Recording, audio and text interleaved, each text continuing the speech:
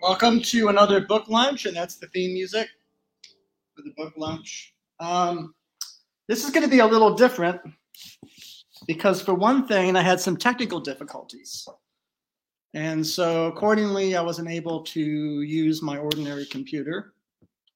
And so we are in a situation here where the light won't be optimal, and hopefully the sound is working. That's where we are. At least we're able to do it, right? So the subject of this book lunch, of course, is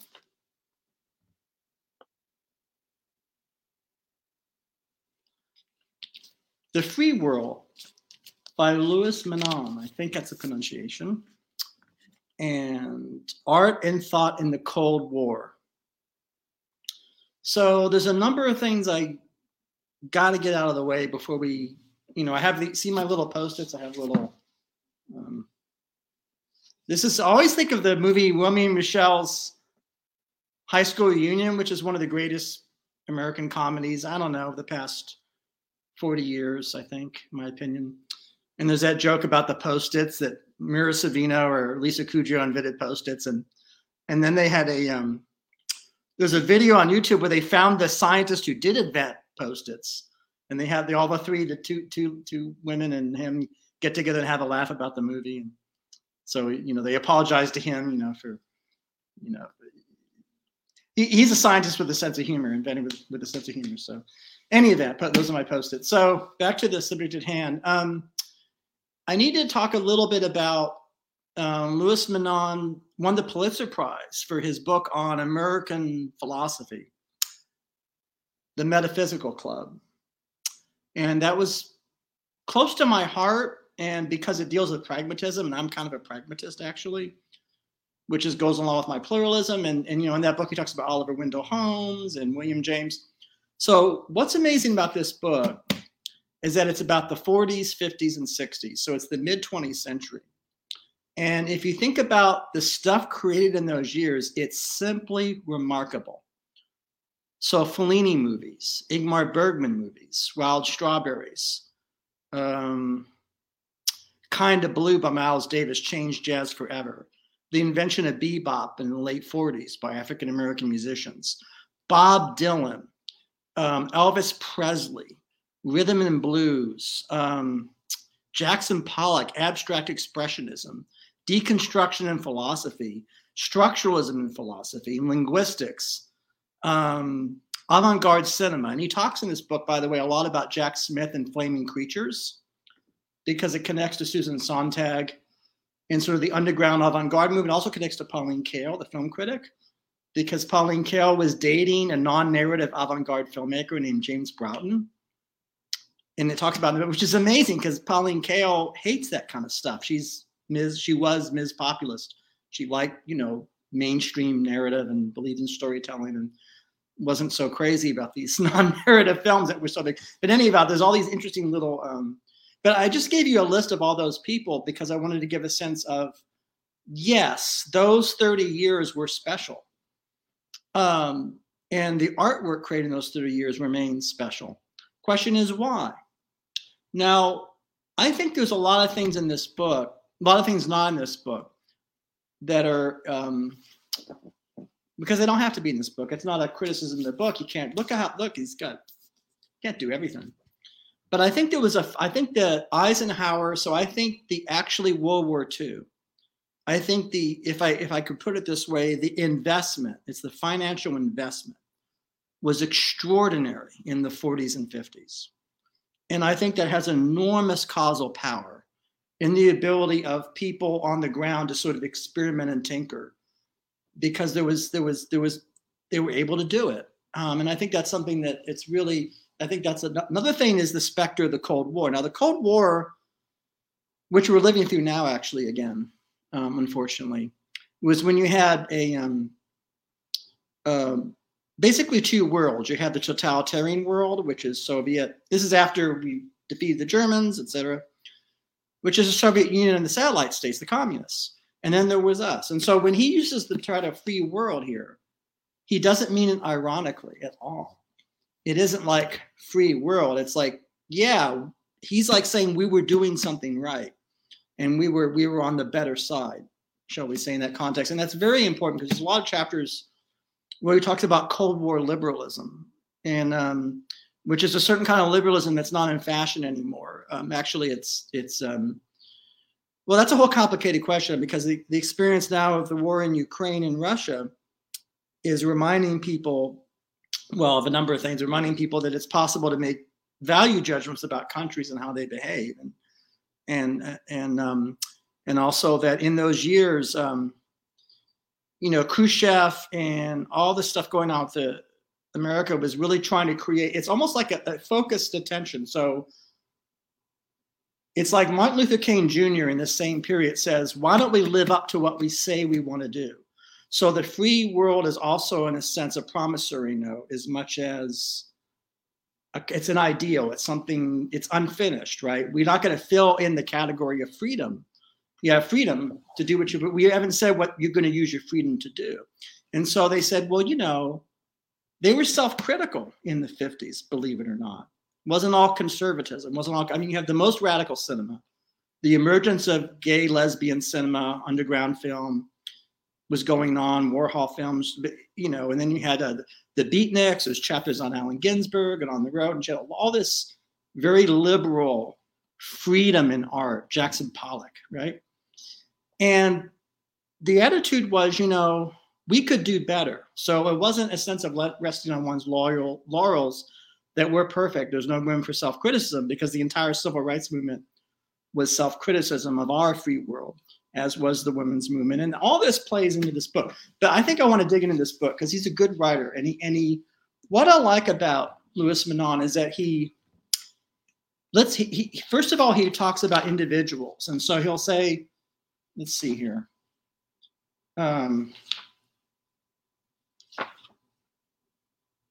He'll talk about Jackson Pollock, and he'll say, well, this is what Jackson Pollock did. And he'll actually respectfully, literally recount Jackson Pollock, which is so refreshing. A lot of writers don't do that, and that's his style. So a good example is, let's see here.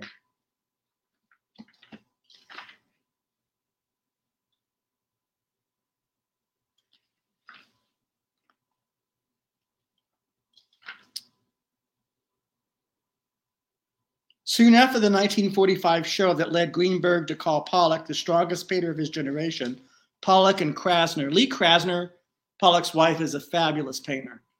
Great painter. We could do a whole episode just on her. Married and moved to Springs. There for 4 years, Pollock abandoned figuration almost completely. He did not stop his drinking, but he seems to have moderated it. And he never painted when he was drunk. Isn't that interesting? His first strip works date from 1947. So those are those years. It's not accidental that Pollock is experimenting when you have Truman as president and you have a self-consciousness like we got to do something with our victory, right? There's a kind of a. So I don't mean to. Again, I'm an aesthete, right? So for me, politics always comes last or secondary, And I don't mean to say that I'm not trying to say that somebody is unique as Jackson Pollock owes his uniqueness to the contingency of 40s geopolitics or the U.S. I'm not saying it's a monocausal thing, but it does play a role. Compare that era, that time, to an era that doesn't invest in itself, or an era, I won't mention any time periods, or a time period where there's enormous money, but it's only in the market or only among tech entrepreneurs or something, or there's an abandonment of the opposite of the 40s and 50s, because the 40s and 50s was the New Deal era, right? In the New Deal era, you invest in things. You always invest. And so if there's a choice between starving something and not spending the money, they always chose to spend the money.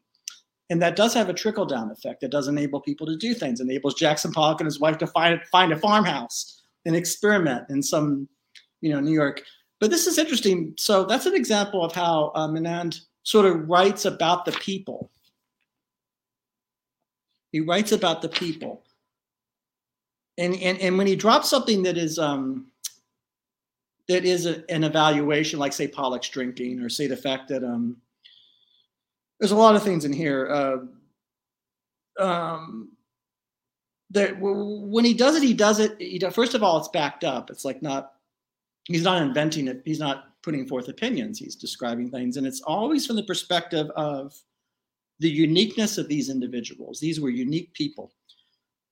There's a whole chapter where he talks about John Lennon and the kind of person John Lennon was and what the Beatles were like, and as a band. And it's just so I can see my post-its here. I hope they've come in helpful. This is a photo of Merce Cunningham.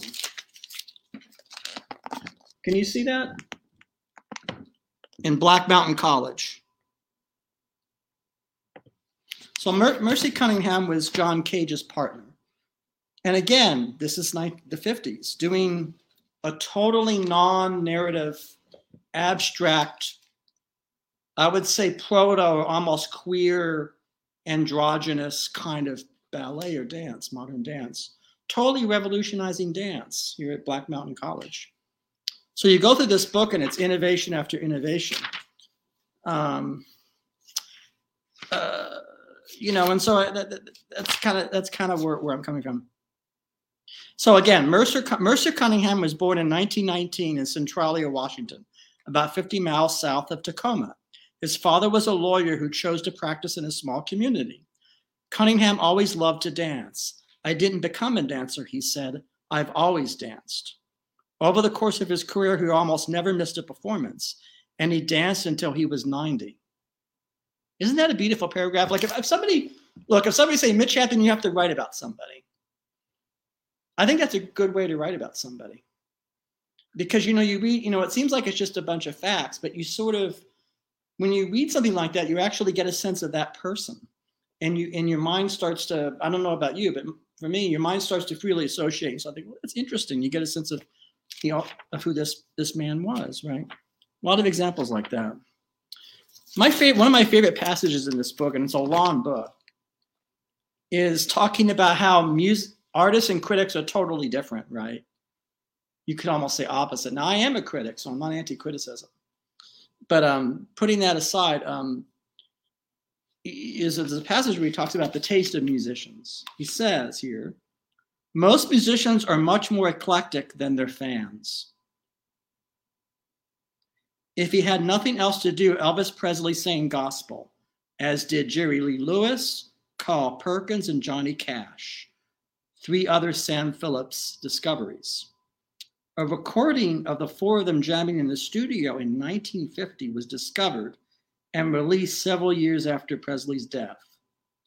Muddy Waters, great blues singer, sang Red Sails in the Sunset.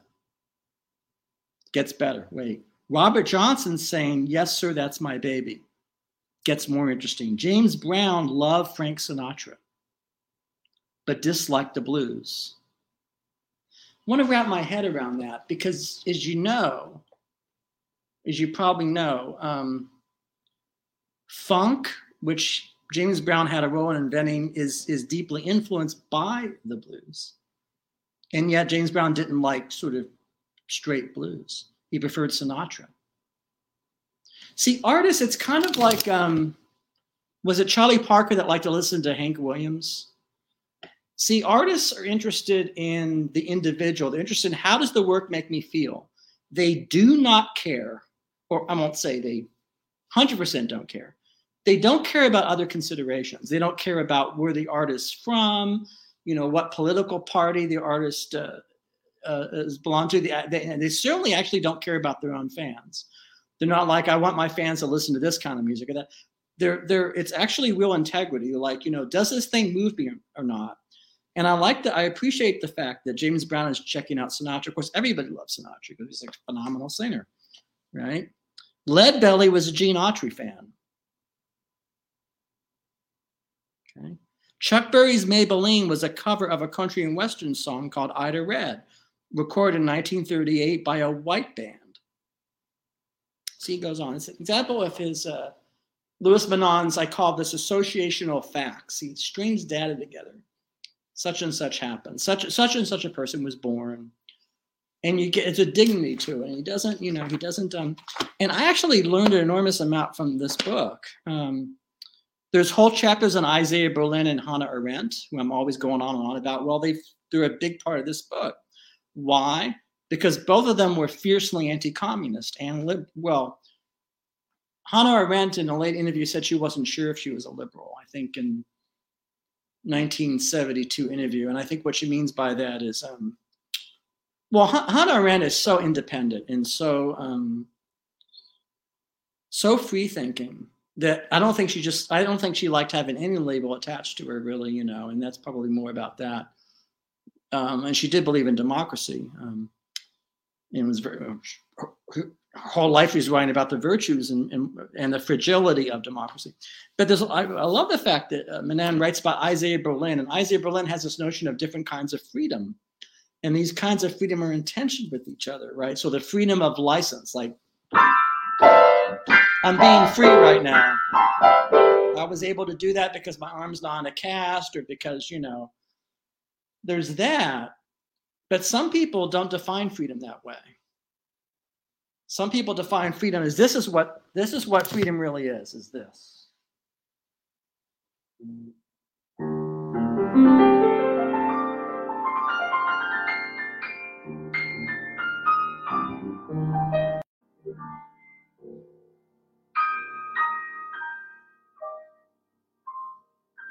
That's real freedom. I'm putting these in quotes. Oh, that's real. Why? Because you're not just doing any old thing, right? So some people define freedom in a very narrow way as the freedom to do the better thing or the right thing. And that's a very common way that religious people, not just religious conservatives, but liberal religionists as well, define freedom, progressives, and that. And Isaiah Berlin says, hold it. That's a mistake. Because Isaiah Berlin is saying, you don't want to create a world in which the government or an authority forces people to do the good or do the better thing, or sort of makes a tyranny of virtue, I think. That's my language. He wouldn't use that language. And so there is this tension. It's interesting. And of course, Isaiah Berlin, everybody in these years is thinking about the Soviet Union. They're obsessed. And rightfully so, right? They're obsessed with because the Soviet Union was this great alternative. This huge superpower. We're going to do things differently. We're going to have no markets, and we're going to have no democratic decision making. We're going to have one party run everything, and we're going to try to equalize everything. This wild experiment, which was an utter disaster. I mean, everywhere it was tried. Everywhere. It wasn't. The end of this book, he talks about Vietnam and how tragic it was when the North Vietnamese took over, and how just everything got worse when those folks took over. I mean, these were supposedly the independence fighters and the anti-imperialists, but he says, what is the first thing they do? They ban political parties and they ban newspapers when they take over, which is what always happens, right? So this book is called The Free World, and there's freedom going on in these years, and it's free people doing free things. James Baldwin, I mean, there's whole chapters in here, long chapter. James Baldwin's changing his mind. For a period of time, he's attracted to certain ideas. Then he abandons those ideas. Richard Wright, great writer, was a communist, and then he becomes an anti-communist. And he was in the CP. In his book, Native Son, and Ralph Ellison, Invisible Man, talks a lot about, Invisible Man, of course, is a novel about one narrator who has all these experiences as an African-American trying to find a home and feeling that he's invisible. And so he changes political affiliation. One day it's the Communist Party. The next day it's I don't know, Nation of Islam, or it's something else, or it's a religious organization. It's that kind of searching kind of thing. And, Louis Menand, I got a message. I want to make sure that everything's working. Okay. Is everything working? All right. Um,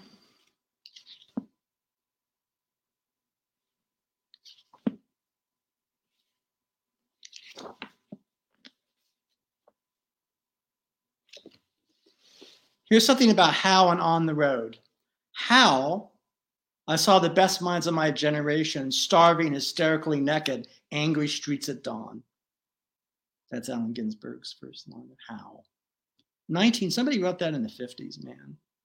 Anytime anybody tries to tell you that the 50s were square, I mean, some of it was, yeah, but you know, How and On the Road are about things that happened in the 1940s.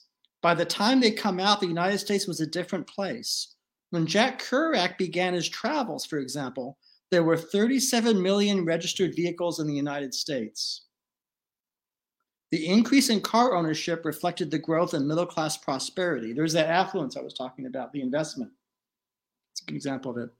Middle-class prosperity, and for many people, this made the beatness that Ginsberg and Kerouac represented, which had been appropriate in the immediate post-war years, a period of social and economic uncertainty, seem an affectation, a lifestyle choice rather than a social condition. So he's talking about how the way the beatniks were misunderstood and how the beatniks, you know, in the 50s were appropriated, which is always happens, right? But, you know, I mean, I love Louis Manon. If you're watching this book, you outdid yourself. This book, okay. Your Metaphysical Club is an important book, but I think this book might be better. So I think they should have waited for your Pulitzer Prize, and I don't know if it's Pulitzer Prizes. You know, these are prizes, but Bonnie and Clyde the movie. You know, Pauline Kael, how she revolutionized film critic. I mean, if there were no Pauline Kael, there'd be no Quentin Tarantino. Quite literally. I don't think if Pauline Kael did not exist, if you happen to like Pulp Fiction or Once Upon a Time in Hollywood, those movies might not have gotten made. It's this chain of causation, chain of influences, right? And so my feeling, you know, what's interesting about me doing this book is that this is my least favorite period. It's too early. I like 10 years later after this. I like 1975, 1982. Different, right? So this isn't even my period. This is not, but yet I read this book. Why? Because you ought to love all the things I mentioned, talked about in this book, because it was special. So that's my unusual book lunch about an unusual comprehensive book. And I'm you know, zipping through it. Ralph Waldo Ellison, I was just talking about the novelist Ralph Ellison, Invisible Man. Ralph Waldo Ellison was named after the transcendentalist philosopher. This conferred on him an aspiration that turned out to be one that he not only fully embraced, but after his own fashion also fulfilled. Ralph Ellison says, quote, "I could suppress the name of my namesake out of respect for the achievements of its original bearer, but I cannot escape the obligation of attempting to achieve some of the things which he asked of the American writer." Let's go.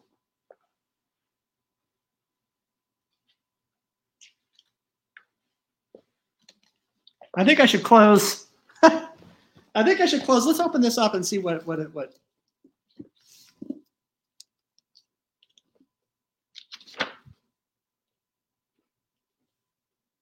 Oh, I don't know. It's just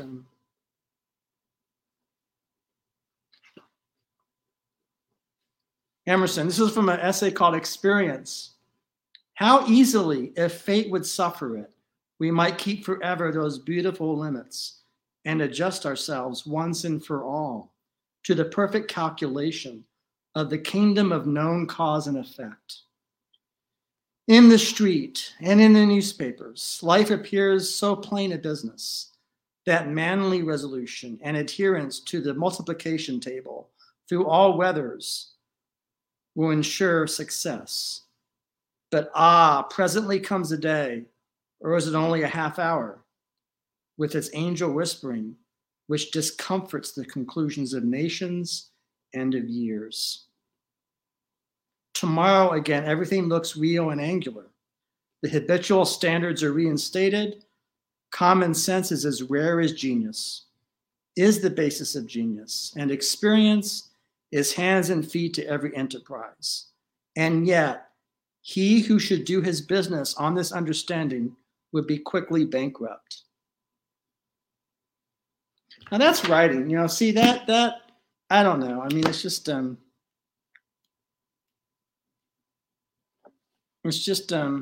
I know in my episode with George K-Tab, we talked about compensation. And I don't want to, I'm going to leave Manon aside for before we close and look at compensation.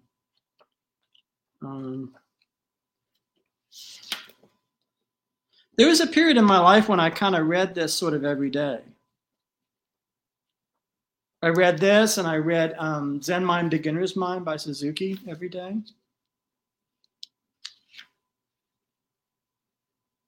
I haven't picked this up in a while. When you have a really good edition of a book, or kind of a like this, like kind of a finalized edition or ultimate edition, sometimes it's a little bit harder to find things than the more familiar paperbacks of your childhood or youth. If you get, but nothing can replace this because of the annotations and the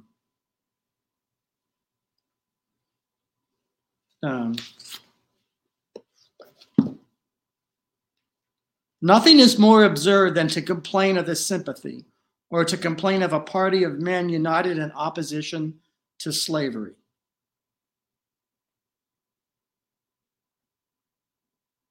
This is a writing about John Brown.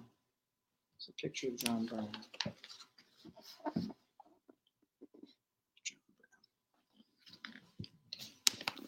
He meant business. He was not. It's funny. It's kind of. You want to see a picture of Emerson's daughter, Ellen Emerson? Look at this woman.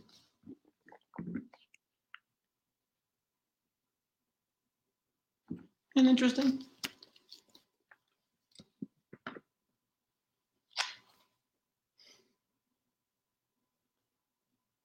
The ancients, struck with this irreducibleness of the elements of human life to calculation, exalted chance into a divinity. But that is to say, Toulon at the spark, which glitters truly at one point. But the universe is warm with the latency of the same fire. I don't know. It's enough Emerson for now, but it all connects. It connects to a free world, and Emerson was a free man. To the extent that he could be, as much as he could be, given his contingencies and circumstances and the vicissitudes of his life, and so on. So that's all I'm going to say about the free world. Yes. Art and thought in the Cold War, because it was the Cold War, as I said at the outset, that shaped all of this. I might do another episode about why I'm more interested in a little bit later things. That's we all have personal idiosyncrasies, there's just music I'm going to write, and I can't help it. There's music I'm never going to write. It doesn't mean the music I'm not going to write doesn't have value. It doesn't mean the music I'm not going to write is inferior to what I write, that there's not a place for it. It's just not me. Let somebody else write that, whatever that is. I don't know. I haven't written it. Somebody else wrote it, right? That's kind of the way the art is.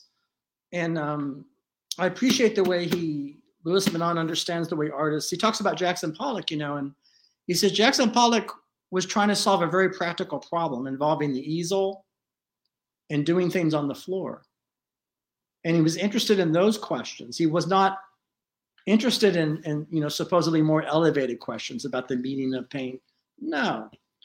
But see, out of these very prosaic, very quotidian, very pragmatic things, out of these come the most elevated things you can imagine.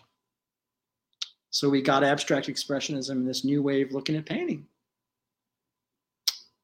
that's 30 minutes. I think hopefully it's not 30 minutes too long. And I hope you didn't feel your time was wasted. And I apologize for technical difficulties. And I'm going to be back next week with Darcy Leonard and some other shows coming up. Frank Lamandella, a very unique chef and designer, handbag designer. There's a lot of stuff coming up, good stuff. So look for it, and thank you. And I'm dressed a little more formally for even me than usual because of the Queen. And I know that's on everybody's mind now. And so that's something I wanted to also acknowledge. And I wore an English tie. So have a good weekend, and hope you enjoyed yourselves. Thank you.